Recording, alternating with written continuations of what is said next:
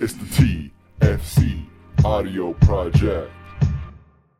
Hey, what's up, tribe? Welcome to another episode of the TFC Audio Project Down Under. In this episode, we talk all about natural movement.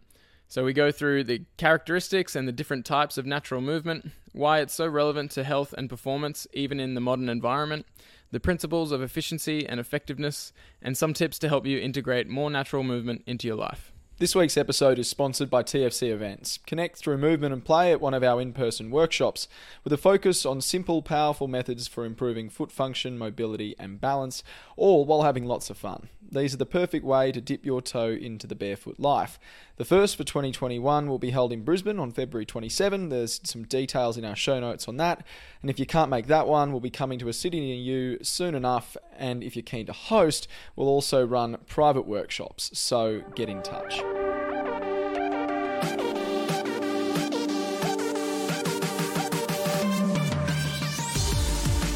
All right, so you're back with James and Mac for another episode, and this week is going to be all about natural movement. So this flows on really well from the previous podcast, which is on movement nutrition. So we really recommend listening to that episode first, because we'll be referring to some of those concepts throughout. Gives a good context to what we're talking about today. Yeah, exactly. And this is quite a huge topic, the topic of natural movement. And fortunately, there's a whole massive book on the topic by... A Bible? Yes, yeah, big Bible. I'm actually super impressed at how thorough it is. And that's by Erwan Le Corre, who's a French guy who, from what I've read and heard, he grew up sort of playing naturally in natural environments. His parents sort of pushed him to do that a lot, or encouraged him, and then sort of grew up and went into like the original sort of parkour scene in France. Yeah, right. And it's quite interesting, actually. There's just a little side note with the similarities between parkour and natural movement. If you look up a video on YouTube called, I think it's Parkour vs. Monkey, or so, if you type that in, it'll come up.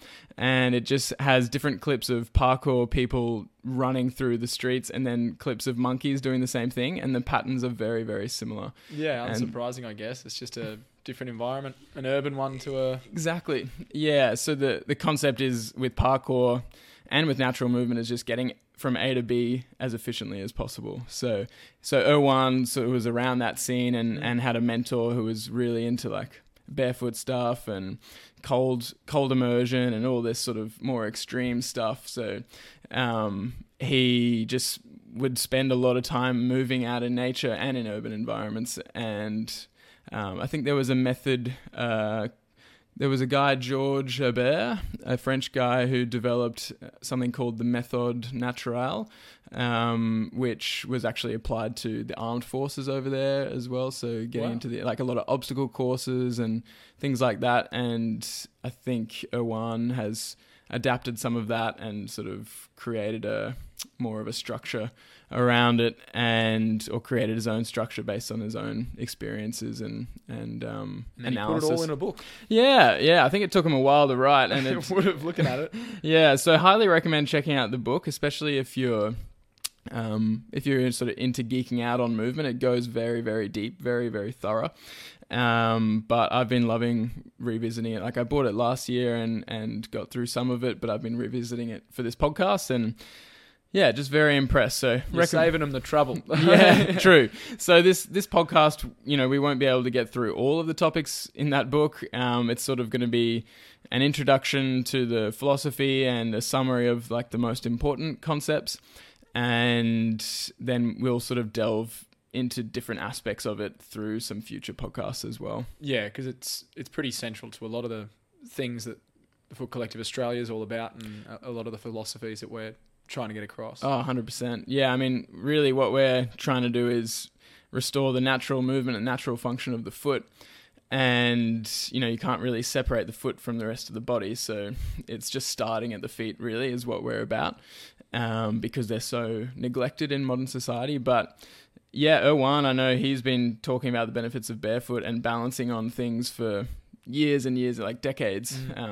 Obviously far before the Foot Collective was even around. So he's sort of one of the original dudes who was advocating it. And in his book, there's heaps of things on balancing on 2x4s and things like that. And I've actually done a MoveNat course. So he also created a method called MoveNat. And I've done the instructional, like the certification, I suppose. And there was a lot of balancing and footwork and stuff in there as well. So yeah, very, very cool resources to check out. And we'll talk a bit about more about them at the end as well. So I guess probably start with a definition then to get straight into it. Yes, let's. So I'll just start with a quote from Owen, which is, if we're looking for a method of exercise that would be relevant to our biology, we need to look into the collective movement past of our species. So the idea there is that our genes really expect certain amounts of movement, certain types of movement, and certain variety of movement, which is exactly what we discussed in the previous podcast. Yeah. And the reason those genes expect that is because for the bulk of our evolution, we've been moving a certain way. So throughout our whole evolutionary history, then we've been doing certain things either instinctually, as we develop through infancy, we start to play with different movement patterns. No one's coaching us to do that.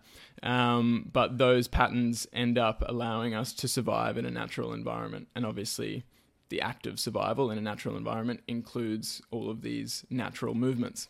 Of course. And so examples of those kinds of movements would be like rolling and crawling and even just Jumping sitting on the ground and squatting, walking, running, jumping, throwing, balancing, climbing, wrestling, sort of fighting is all sort of natural movements that we would have to do in order to survive.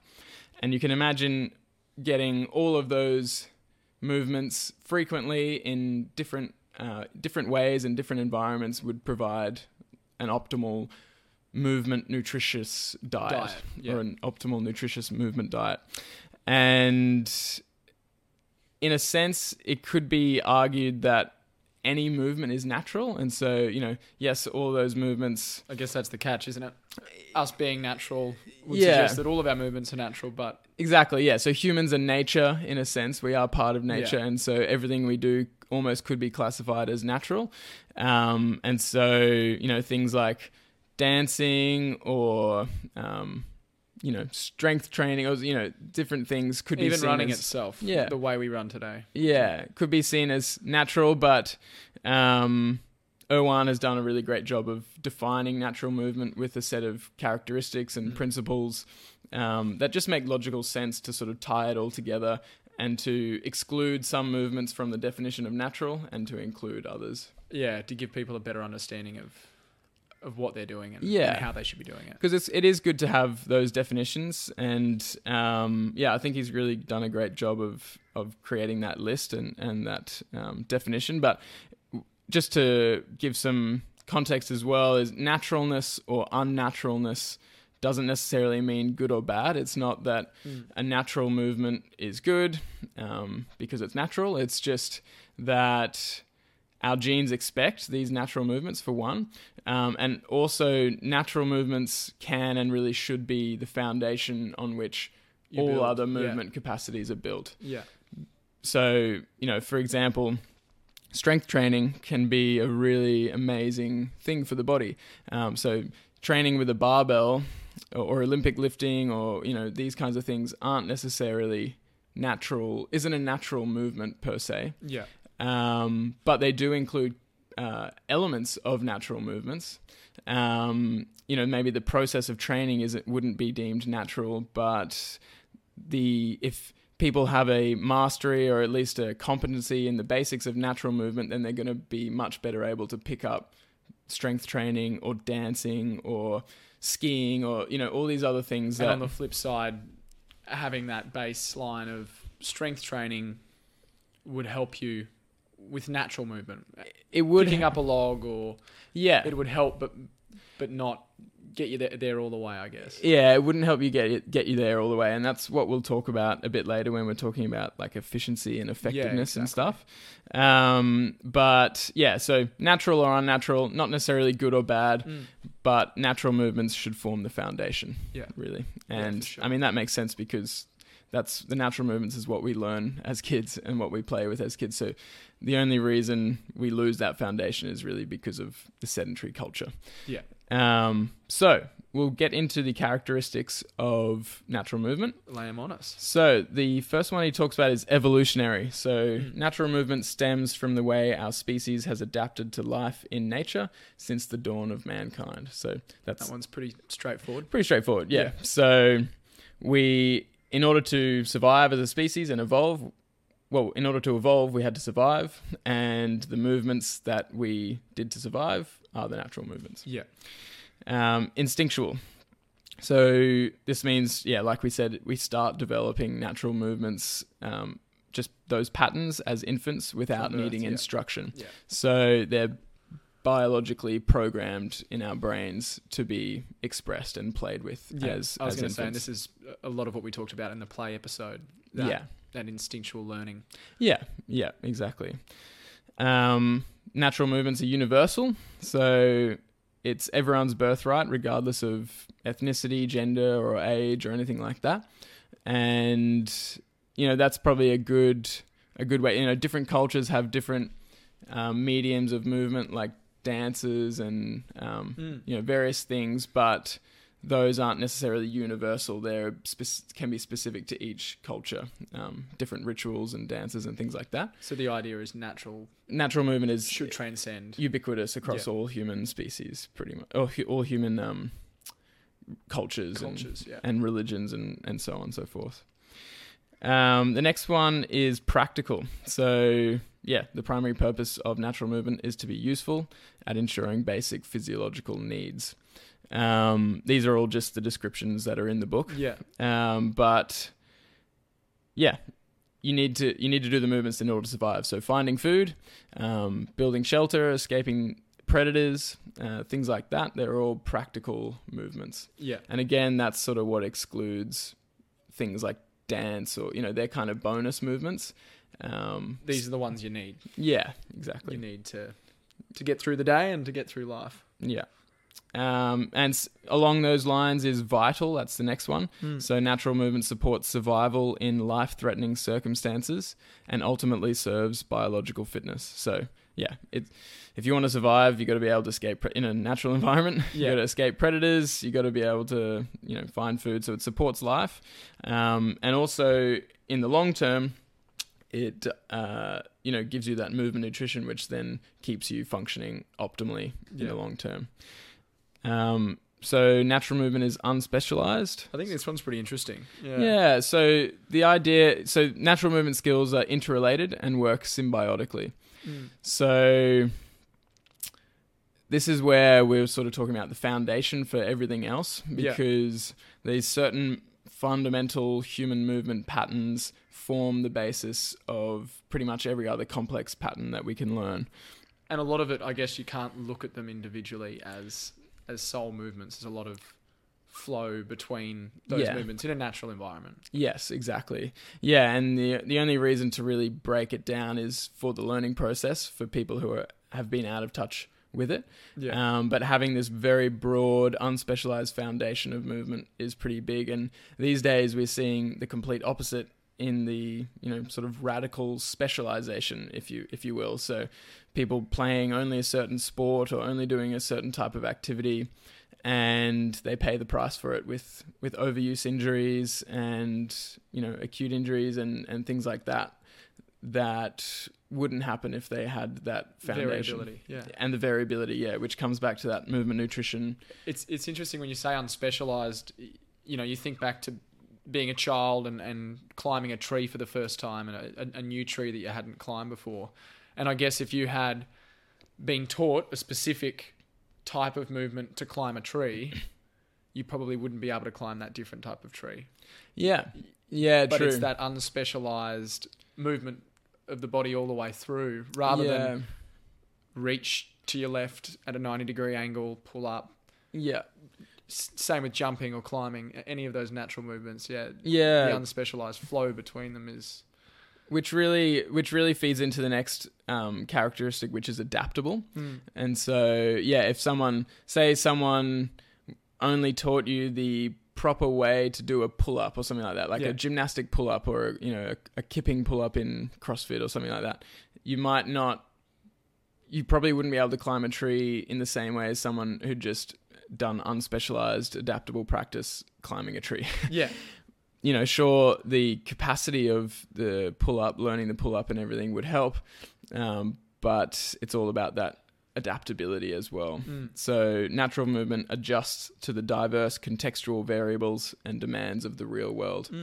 So it flows on very well from the specialization topic, because so many sports and the culture these days is I'm a yogi, or I'm a soccer player, or I'm a runner, or I'm a this or that. I'm a biker, but that really doesn't leave much adaptability at all. We need to be movers in general. Yeah, general movers. And again, that then leads into the next one, which is environmental. So natural movement originally developed as adaptive behavior for the diverse natural environments in which early humans lived. Yeah. So we had to be working through lots of different environments, different textures, surfaces, different like availability of food, different weather patterns, and all of these things. So being adaptable to those different environments was really the key.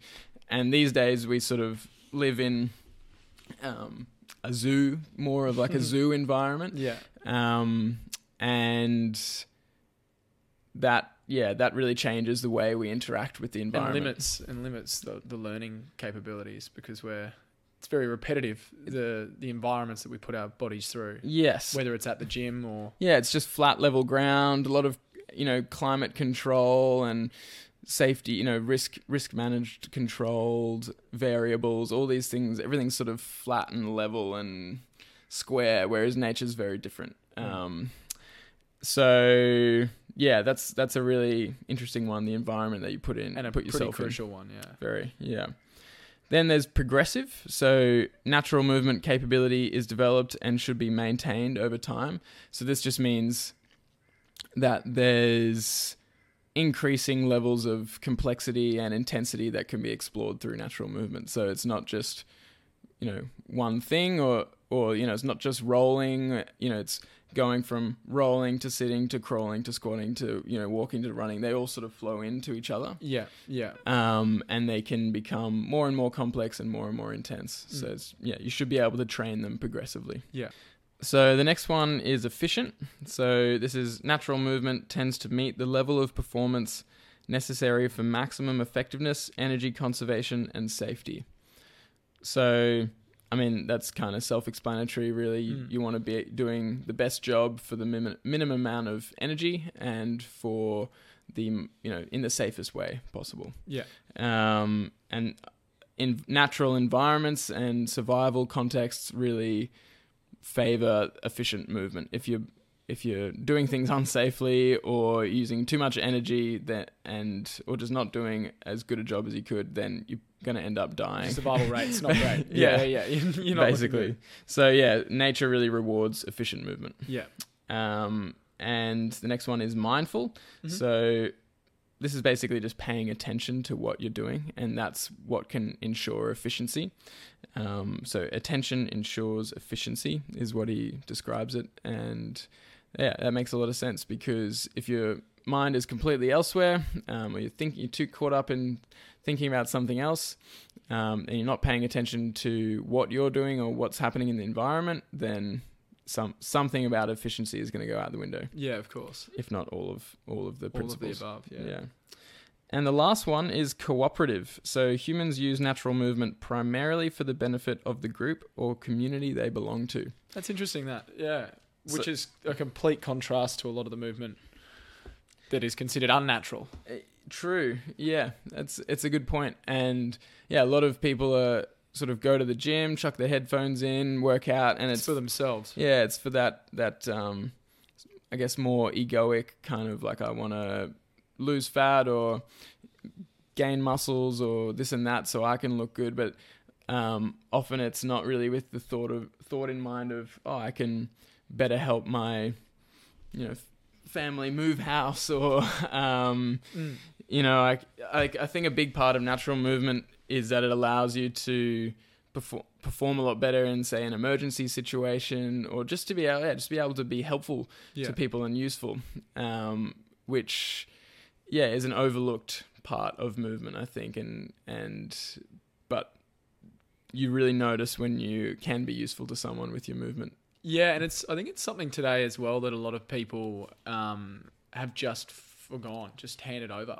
that usefulness, and openly accept that they are useless in certain tasks. Like, I can't do this, or I can't do that, when people need a hand with something. But you probably identify in your lives the people who are the useful ones, and they're the people you can count on when you need them. Yeah, exactly.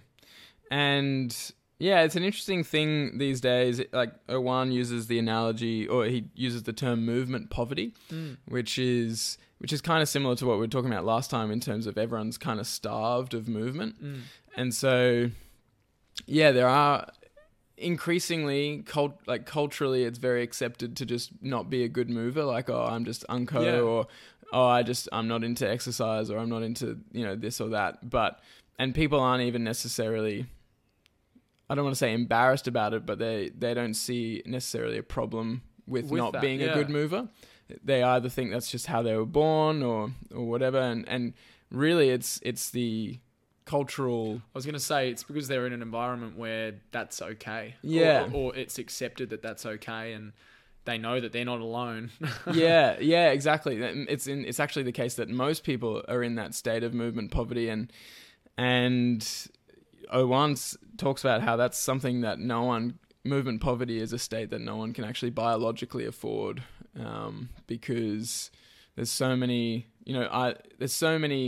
health complications with sedentarism, and also it's just a lot harder to enjoy your life. And I love what often surprises me is the disconnect between that.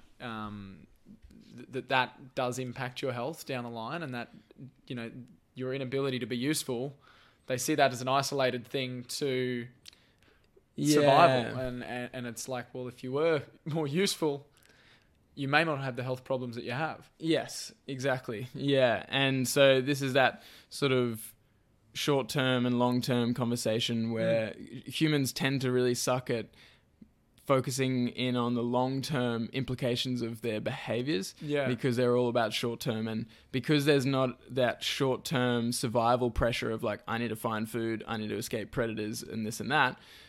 We've completely outsourced all of our movement and controlled our environments so that we can survive easier, which is great in so many ways. So many ways. That's awesome, and it is it's amazing that we don't have to survive in a natural environment now in a lot of ways, but it comes with a lot of consequences, and we need to be aware of those consequences and actively seeking to change that or avoid those consequences.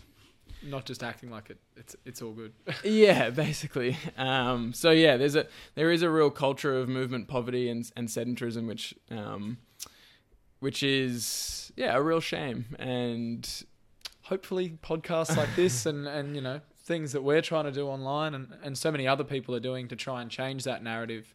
We'll change it, but it's a gradual thing, because it's been probably a very slow and gradual process getting to this stage where that balance has tipped. And so many societal pressures that keep us from moving. But the key is if you are aware of that, and if you are motivated to change that in some way, then it's very possible. In this day and age, we don't have to move to find food or escape predators, but we do have a lot of areas and environments that can facilitate us practicing these natural movements if we want them, like nature, of course. So let's look at effectiveness and efficiency and sort of delve a bit deeper into that. So basically, when it comes to movement, you can there's two domains, so efficient movement and effective movement, Yeah. and they overlap a lot. But basically, it's the difference between getting the job done versus how you get the job done. Yeah. So effective is like, I want to lift that log up, and you go and lift it up. Efficient is looking at how much energy did you use lifting the log up, how Much impact did it have on the body? how much impact did it have on the body, so how safe was it, and yeah, like, could you lift up an even bigger log, or were you really struggling with that one? So the efficiency of it really matters as well. And so you could be inefficiently effective, where you completely, you got the job done. You got the job done, you lifted it up, but you strained your back, you used a heap of energy, you're huffing and puffing, and you can't there's go no lift way another you can log go. now. Exactly, yeah. Or there's ineffectively efficient. And so this is what I suppose most people are doing at the moment. Is the ultimate efficiency, in a sense, is not moving at all. Getting someone else to lift the log for you. Yeah, which is great. But for your biological needs, let's say you do have to lift the log, then ineffectively efficient is no good, because you need to be able to do the task for the body. Because it means when you have to one day do that task, you may not be able to do it. Yeah, you haven't practiced it, Yeah. and suddenly someone you love is trapped under a log, and you got to lift it up, And you're wishing you had lifted that log by yourself a little while ago. Exactly, yeah. And that's one thing that's worth noting, is that no one really thinks that emergency situations are going to happen to them, like where they have to sprint or jump or climb in order to save someone they love, or to escape danger. No one thinks that's going to happen to them until it does happen to them. And so it really does pay to prepare your body for those kinds of situations by making it physically capable. Yeah, of course. Because if you do, and you do have an emergency situation, you're going to be so grateful that you practice those movements that you needed to practice in order to be effective in that situation. Whereas if you don't, you're going to wish that you had. Yeah, basically. it's that simple. So it's just worth noting that, emergency situations happen to people all the time, every day. Every single day.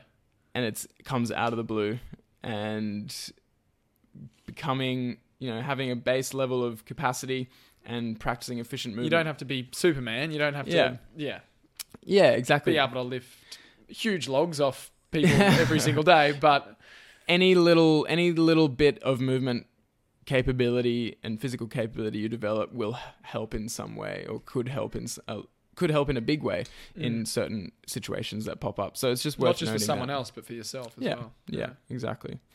So like we talked about, the outcomes of efficient movement is you increase your safety, you conserve energy, and you improve performance. And the way you do that, he's got some, in the book, he goes through some principles of efficiency. Again, very deeply. Yes, he goes very deep into all of them. So we'll just give a bit of a summary. But those principles are position and breathing. So obviously adopting the right positions for the task that you want to perform, and like the alignment of your bones and joints and muscles and everything, which relates to mobility and motor control. So, if you're wanting to lift up a log, are you hip hinging? Can you, keep a neutral spine? This, that, and the next thing. That all relates to efficiency. Then, so the next one on that is breathing. So obviously, the breath is what gives us energy, gives us the oxygen, which then goes to our cells, which then, goes into the whole energy creation process. And so if you might be adopting a certain position really well, but you can't breathe in that position, all of a sudden your efficiency is out the window, because if you're not breathing, you're not getting energy, in which case, it's just not going to work. Of course. So having that ability to adopt the right positions and be able to breathe in those positions is really important. And, on that note, certain positions will inhibit your breathing. So if you're sitting at a desk and you're all kyphotic, or your trunk is leaned forward into flexion, it's actually harder to breathe in that position, right. and it's harder to breathe diaphragmatically. So with your diaphragm, which is the most efficient way to breathe, so now you're inefficiently breathing because of your position. And I know we're going to go into breathing a bit later in another podcast, but it's a space that is really, only in the last sort of 5 to 10 years being given the respect that it deserves. But it's fascinating when you look at how many different aspects of the body and health breathing alone can it's huge. improve. Yeah, so we're going to do a podcast with Tom, who's a physio who just lives up the road, actually, and he's Breath Performance Physio on Instagram. So we're going to delve deep into that with him. But a couple of great books on breathing that you can already look into are Oxygen Advantage by Patrick McCowan and Breath by James Nestor. Those are two of my favorites that people can look into in the meantime. But studying for the next one. Yes, exactly. So position and breathing, and then you've got tension and relaxation. So you need to have the right balance between tension in certain muscles and areas of the body and relaxation. So you can't just be all tense. It's kind of obvious, like if you're just all tensed like this and you're trying to move, then it's not going to be efficient. Yeah, of course. Because you're just using too much energy and you're not able to actually coordinate the patterns. Yeah. Whereas if you're just completely relaxed, then again, you're not really going to be able to get anywhere. Achieve much, yeah. So having that balance between tension and relaxation allows for efficient movement. And often that has to change like that. So if you're a sprinter, for instance, you're moving really quickly and there's sort of quote unquote a lot of tension in the body, but there's also a whole heap of relaxation going on very quickly. It's that swapping between tension and relaxation very quickly that creates the speed. Yeah, true. And, if you talk to like swimmers as top well, sprinters and athletes, they'll tell you a lot of it is being able to relax the right areas of the body in order to increase the speed, which is interesting. Yeah, real interesting. And then we get to sequence and timing. So sequence and timing combined with position, breathing, tension, relaxation really creates your movement patterns. Mm-hmm. So all your positions might be correct. So say if you're going to pick up a log, you might have the right positions where you hinge and then you drop a little bit into a squat and you've got those positions. But if you don't do them in the right sequence, then the whole coordination is off and then the efficiency is gone. It's funny with all of these things that he's breaking down, they seem so simple, but when you're thinking about it, it's so good that he's been able to break them down into this concise and straightforward way of thinking about it. Yeah. It gives you a language that is so just natural. Yeah. And it does really help because, it gives you a language to describe, and then be able to identify which ones you're missing or which parts are faltering. Yeah, exactly. And so the timing and sequence is sort of what makes movements feel natural or they feel efficient, is because the timing of the position and the sequence of all these things work together to create the pattern, say running or lifting or jumping or anything like that. And if you take away a certain part of the sequence, say a jump, if you take away the arm swing, then that completely throws away, or doesn't completely throw away the efficiency, but it affects the efficiency. You might still be effective, but you're going to be doing it poorly, basically. Yeah. Using more energy and less for the performance. same effectiveness. Yeah, exactly. So all of those factors, breathing and position, tension and relaxation, sequence and timing, they all create the formation of technique of any movement. Yeah. And like I said, that whole principles of efficiency really does almost need its own podcast. And you can, in the book, it's explained very deeply. So again, highly recommend getting the book. But he also talks about how efficiency by itself is not enough in terms of real world capability. So there's competency, which is motor learning, so technique basically, so getting all those things right. And then there's capacity, which is like more the physiological adaptations, so the strength and the power and this is where sort of muscle size and muscle power Play into comes it, in. yeah. Because you can't really ignore both of those, because both of those will contribute to physical capability. So if you were just really skilled, hypothetically really skilled with these motor things, but you just were really weak, Yeah. then you're not going to have the best performance. No. And if you were just really strong, but you weren't very skilled, then again, you're going to be inefficient and you're not going to have good real world capability. And so it's the two of them together that matter. And the good thing is, like we've talked about, if you practice a skill enough, then that inherently will start to increase your capacity Yeah. in an efficient way. And if you increase, sometimes it's good to increase your capacity, especially if you have been sedentary for a long time and certain areas are weak and joints are stiff and so on. If you can increase your physiological capacity, that can help facilitate the learning of new motor skills. So they work hand in hand. They feed each other, yeah. Yeah, which is good. But in general, you do want to focus on competency first. So motor learning and skills first, because that's what will allow you to build capacity in a more efficient and safe way. I mean, is that a prime example, someone going to the gym and just starting to lift weights without properly learning how? Yeah, which I've seen a lot of.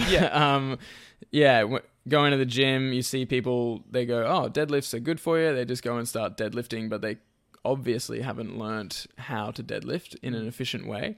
And yes, the body can adapt to lots of different movement patterns, but if they're wanting to get the best performance and the best outcome in the safest way out of their deadlift, it's important to actually learn how to deadlift. And similarly with running, we do our walks along the river every day, and what a window into we see the most motor skills, interesting mix of running styles, and some of them just clearly aren't efficient. And they're all still running. Yes, but they're running. But and it's no wonder why.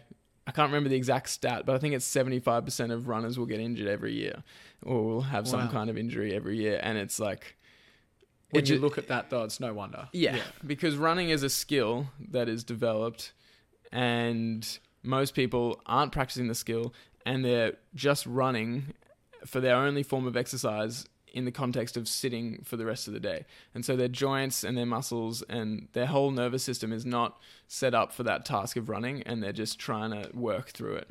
And yes, the body can adapt and handle a lot of load and all of that, but it does have limitations as well. You can't just keep doing that forever. And I guess the risk is that when people do it for long enough, it gets ingrained, that way of doing that movement.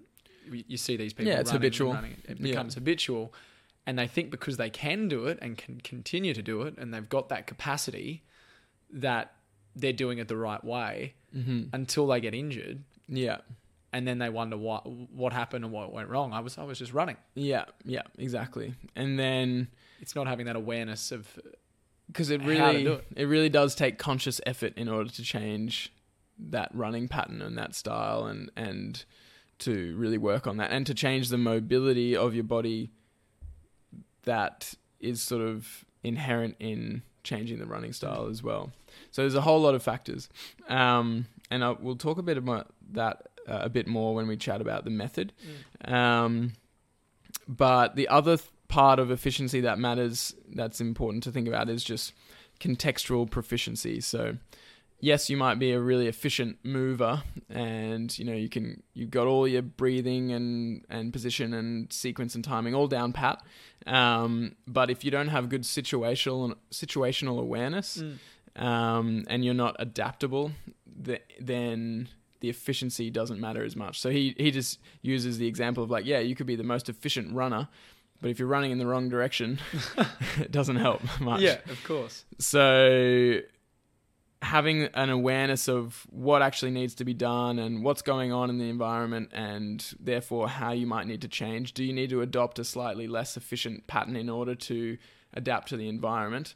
Then, that's what actually helps you survive. So contextual proficiency matters a lot. And I think the way to get that these days is just exposing yourself to different environments, especially natural environments, and purposely exposing yourself to some stressful and some risky situations, some more risky situations, can help you build that situational awareness. So climbing a tree really forces you into the present. We experienced that not too long ago, doing a tree climbing session with Liam, our mate Liam, and he's like right into it. Yeah. And we see him scale up this tree, and we go to follow him, and then you get to a certain height in the tree, and you're like, this is a big old bunya pine. This thing was huge. Yeah. You're like, oh, this is really high. I really can't afford to fall off this. Yeah. And so suddenly you're very present in the moment, going, okay, what does that branch look like? How sturdy does that branch look? How far do I have to reach to get to the next one? And we asked him about that. How does he build that confidence up to just scale these trees at a rate of knots? And he spoke about that, being able to quickly identify, okay, well, looking at that branch and the thickness of that branch and how much weight I have to place on that branch and how closely my feet will be to the trunk, and all of these little bits of analysis that he does in the moment, because he has that situational awareness, which gives him the confidence then to move through those environments. Yeah.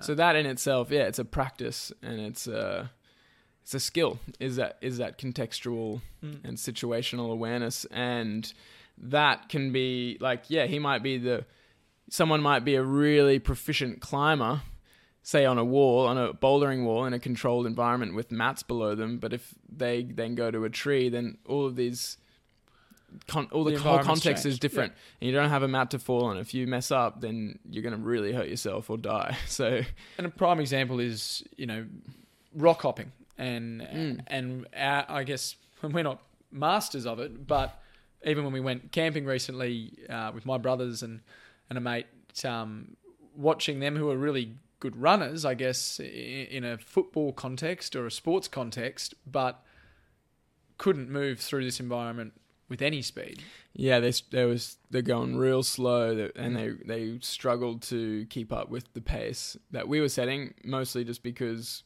we'd practiced more natural movements and spent more time rock hopping. Yeah, that's it.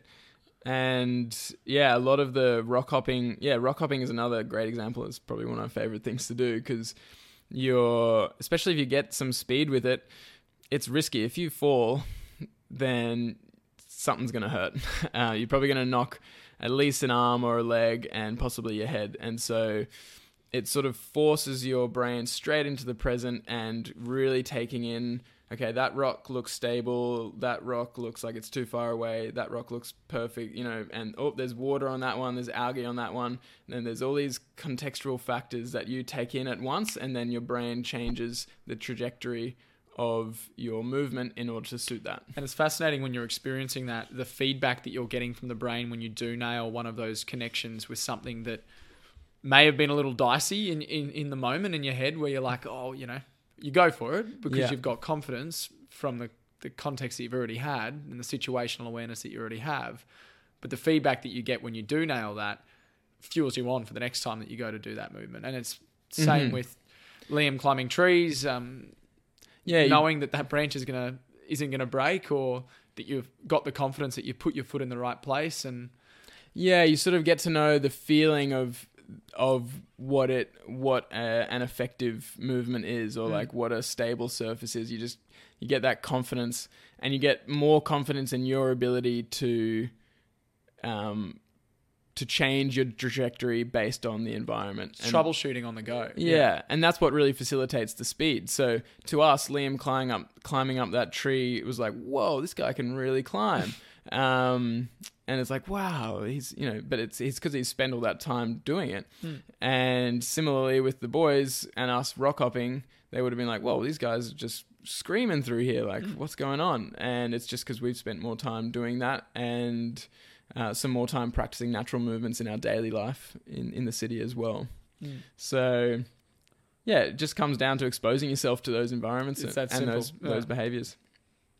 So that's where as well. So exposing yourself to the environment is one thing, which is really good and important, but you also don't want to just go out in nature completely unprepared, like, oh, sweet, okay, all I have to do is go out in nature and I'll figure it out. Because yes, natural movements are instinctual and they're inherent. And actually, I'll just use this quote from Irwan, which is, although natural movement is an innate instinctual physical behavior, it also requires practice to make efficiency in natural movement second nature. So we need to nurture our nature to unleash our full potential. I love that. So we really liked that quote because it just points to the fact that, yes, a lot of these natural movements are inherent in our body and are programmed for us to do. But that doesn't mean that everyone has access to efficient natural movement, especially in today's culture where we're mostly sedentary for a lot of our lives. And those two examples that we're just giving are perfect Clearly, to suggest that. Yes, exactly. So it does definitely help to have a method to learn efficient movements. And,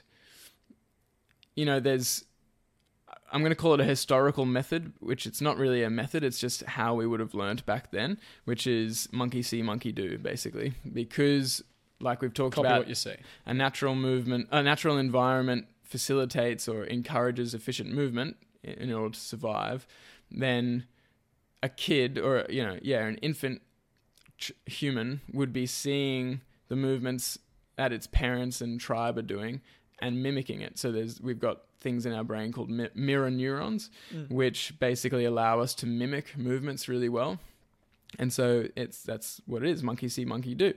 And then the kids would play with those movements together in different ways and explore those movements in different contexts and environments. And then put them into action. And eventually become a viable adult who can survive using those same movement patterns of running, climbing, throwing, wrestling. All of these things have been played with and practiced growing up, and then therefore they become efficient and effective as an adult. And so what do we see today then? So what we see today is that no one moves naturally anymore because there's none of that survival pressure. So we've lost our mirrors.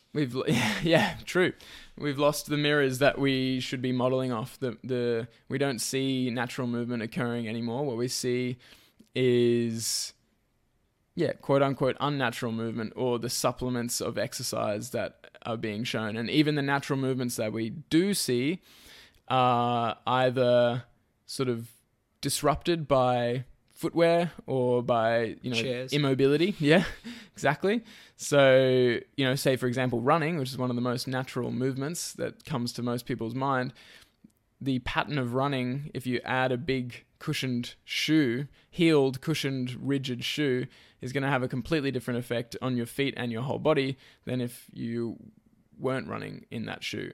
And similarly, if your hips are really stiff from sitting, then your movement pattern is going to be far different than if your hips were open because, quote unquote open or mobile into extension from practicing a lot of walking and running and jumping and so on. And we've seen prime examples of this in the past week with the launch of the Hacking the System in-person courses that we've been running with young footballers. And I mean, we suspected, and it was just quite, I don't know if confronting is the right word, but unsurprising to see how poor the balance was of some of these kids. And that really just comes back to the fact that, they haven't had anything to mirror off. Yeah, exactly. Yeah, they haven't had the modeling, and they've been in these shoes and chairs for 5-6 years when, with these young soccer players, or probably more for shoes. Yeah. So most kids are sort of put into big chunky shoes from like 2 years old, or as soon as they start walking, pretty much. And so, you can really see the effects on that, and kids should be much further along in their movement capacity. But again, it's the societal trends. It's not their fault. It's not even their parents' fault. It's just the way the culture's been set up at the moment.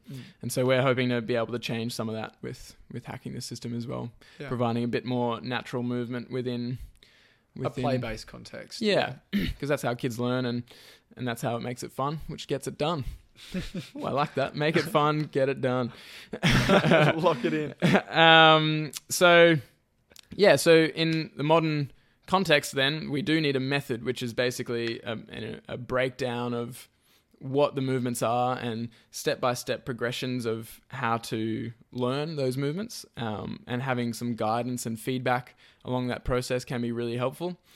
And obviously that will facilitate some focused and intentional practice. So if you know what you're supposed to be practicing, you know how it all works together, and someone's going, yep, that's right, or no, try and change this a little bit, then that allows you to practice with focused intention, where you're actually, I guess, developing skills and learning the patterns. And then on top of that, you can start layering capacity and intensity and things like that, like we talked about. Build the competency first, which then allows you to build the capacity in a safer and more efficient way. Yeah, for sure. And so, yeah, it's good to remember, like we said, make it fun, get it done. Because, like we said, humans aren't too good. Like, it's like, well, why do I even need to do all these natural movements? What's the point? And it comes back to that short-term, long-term thing. And another quote from Erwan is, natural movement always has been and always will be a timeless biological necessity. So whether or not you need it now to survive, or whether you need it long-term to thrive and to survive in the long term, because sedentarism is very closely linked to all chronic diseases that most people are dying from these days. So you do need it for survival in either short term or long term. But even saying that, like, everyone knows they should move and exercise more. Everyone knows they should eat healthy food. Everyone knows they should, sleep more and so on. But it's not unless you facilitate that with some kind of, I feel, fun or flow or play, that actually people start to do it. And so, cooking is the way to facilitate healthy food. If you learn how to cook and you know what's going in and you feel really confident in the kitchen, you got all the tools, then boom, boom, boom, there's healthy food. It tastes delicious and it's fun. Yeah. You want the process to give as much reward as the end goal Exactly. itself. Yeah, because people don't do too well with just thinking about the end goal and forcing themselves with discipline. It can happen, but it's harder, a lot harder. And I guess it comes back to what we're doing with those courses, with kids, trying to teach them how to enjoy this style of movement from an early age, so that hopefully you can build a little generation of young movers who want to play with their movement barefoot. And want to build, these bodies that are resilient and can move. Exactly. Because it's play, because it's fun. Yeah, it's not about going, oh, kids, this is good for you. It's going to help prevent injuries, and you should do this, because anyone with kids knows that doesn't work. Yeah. I mean, working as a physio and even being a kid who's had physio before, if you get a bunch of boring exercises, you're just not going to do them. You'll do them for a couple of days. And that's not just kids, that's big kids as well. That's adults. That's everyone. It's everyone. So, you need to find a way to make the process enjoyable and rewarding and have some meaning to it. Yeah, of course. So where do you start? So I always like to start with the lifestyle and environmental factors, because these are what makes the biggest difference, because they're what you're doing for the bulk of your life. And if you can surround yourself with those, then they take away could be the biggest helper. Yeah, and they take away the element of like willpower and discipline, or they don't take it away, but they minimize the need for willpower. So some obvious places to start would be transitioning to barefoot or natural footwear. So this is obviously something we talk about a lot, and this is all down to facilitating the natural movement of your foot and therefore the rest of your body. It's the house you're putting your feet in. Yeah. So start at the foundation. That's our whole big thing. Yeah. And again, just acknowledging that you may need to transition gradually and with the help of some supplements. So foot mobilizing and toe spreading and balance work and arch control work, and all of these things can help you transition. You might not be able to just strap on a pair of barefoot shoes and do everything that you had been doing for the last 20, 30, 40 years in big cushion shoes. Yeah. So we've got a resource about to come out on that as well, on helping to transition. then the next environmental thing is normalizing and facilitating ground living. So again, this is an environmental setup. If like we've got here with all these mats set out on the ground, we're much more likely to want to come and sit on the mats because it's a comfy, clean, open space.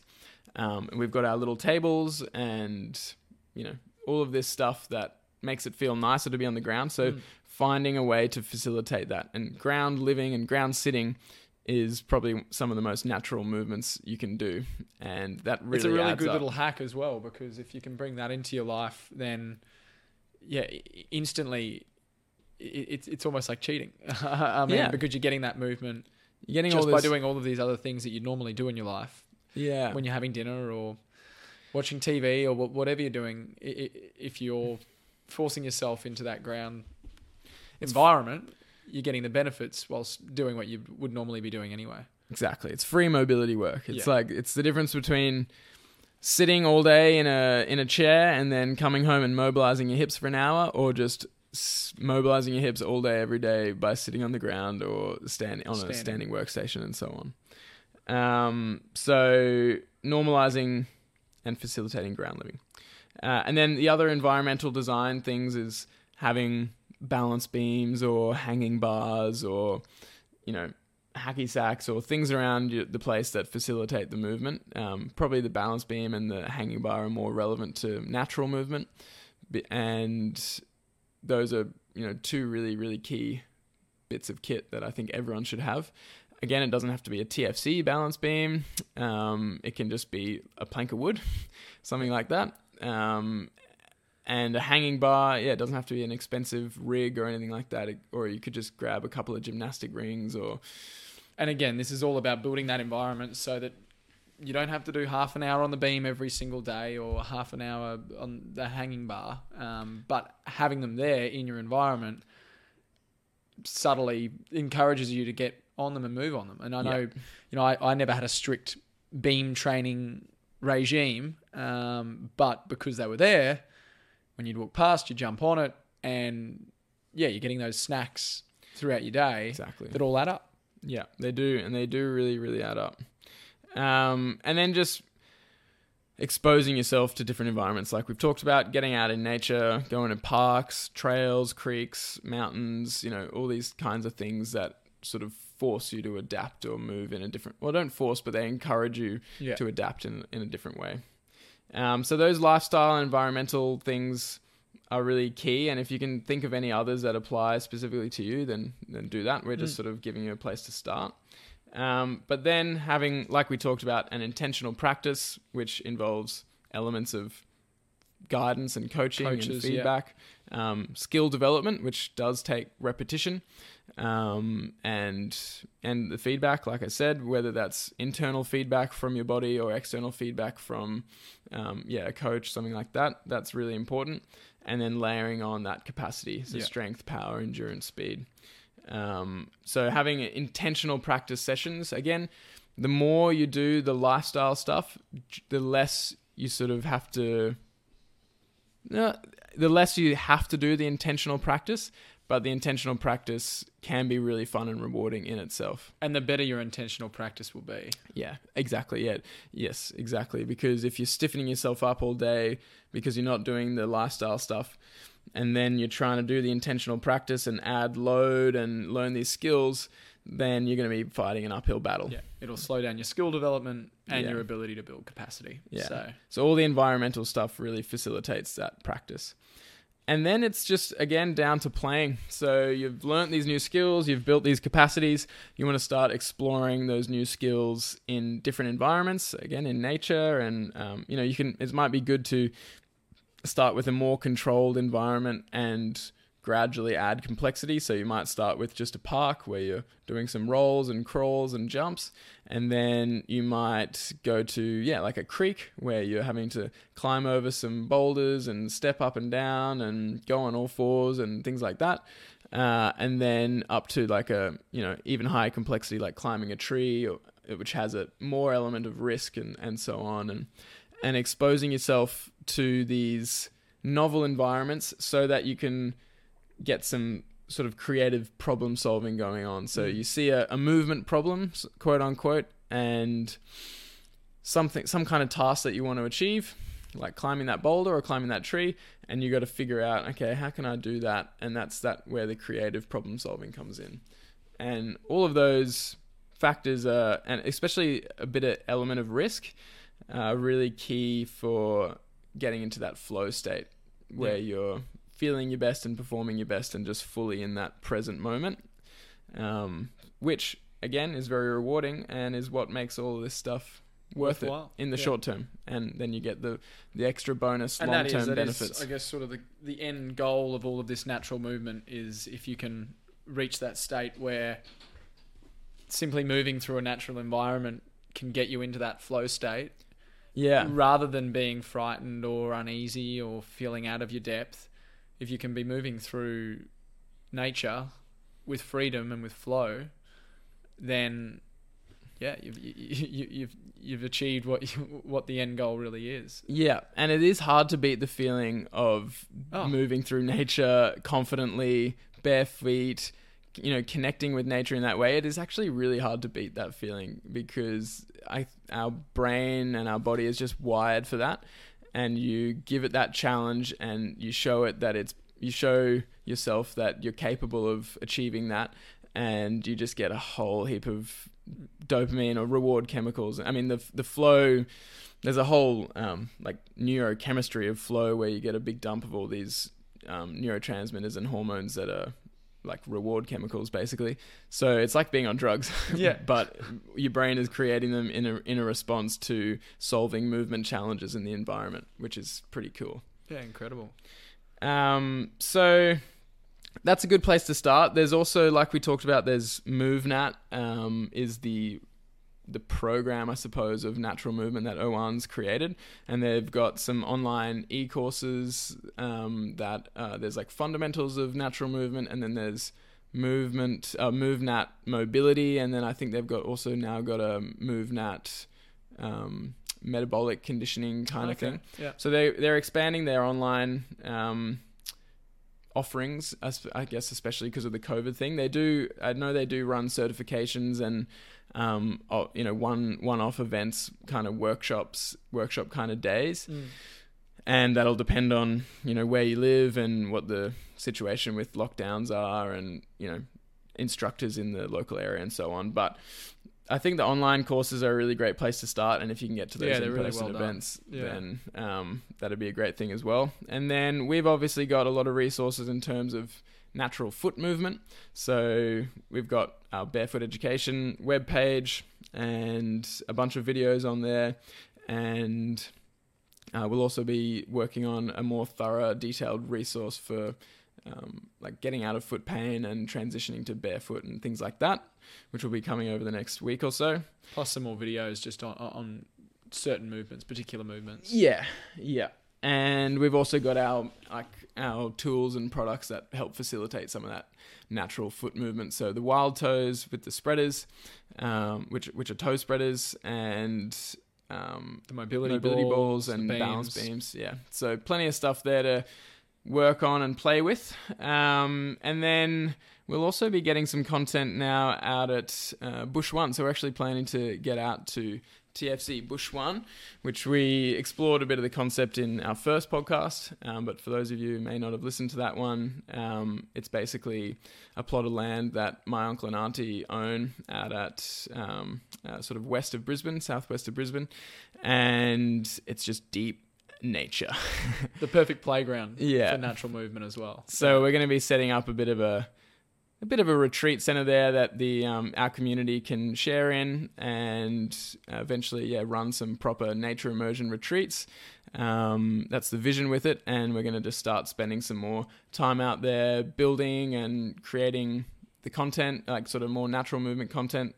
And we'll be getting a lot more videos out there, especially with the rock hopping and tree climbing and stuff like that. It's the perfect backdrop for all of that. Yeah, it's ideal. So stay tuned for all the updates on that, because that could be a great way to, if you wanted to get involved, then that can be a great way to get out in that nature and experience some of this natural movement, and sort of share in the community that we're trying to build. But more to come on that later, and otherwise we'll wrap up this week's episode. So thanks so much for tuning in. Thanks, guys. And next week we'll be talking all about movement practice.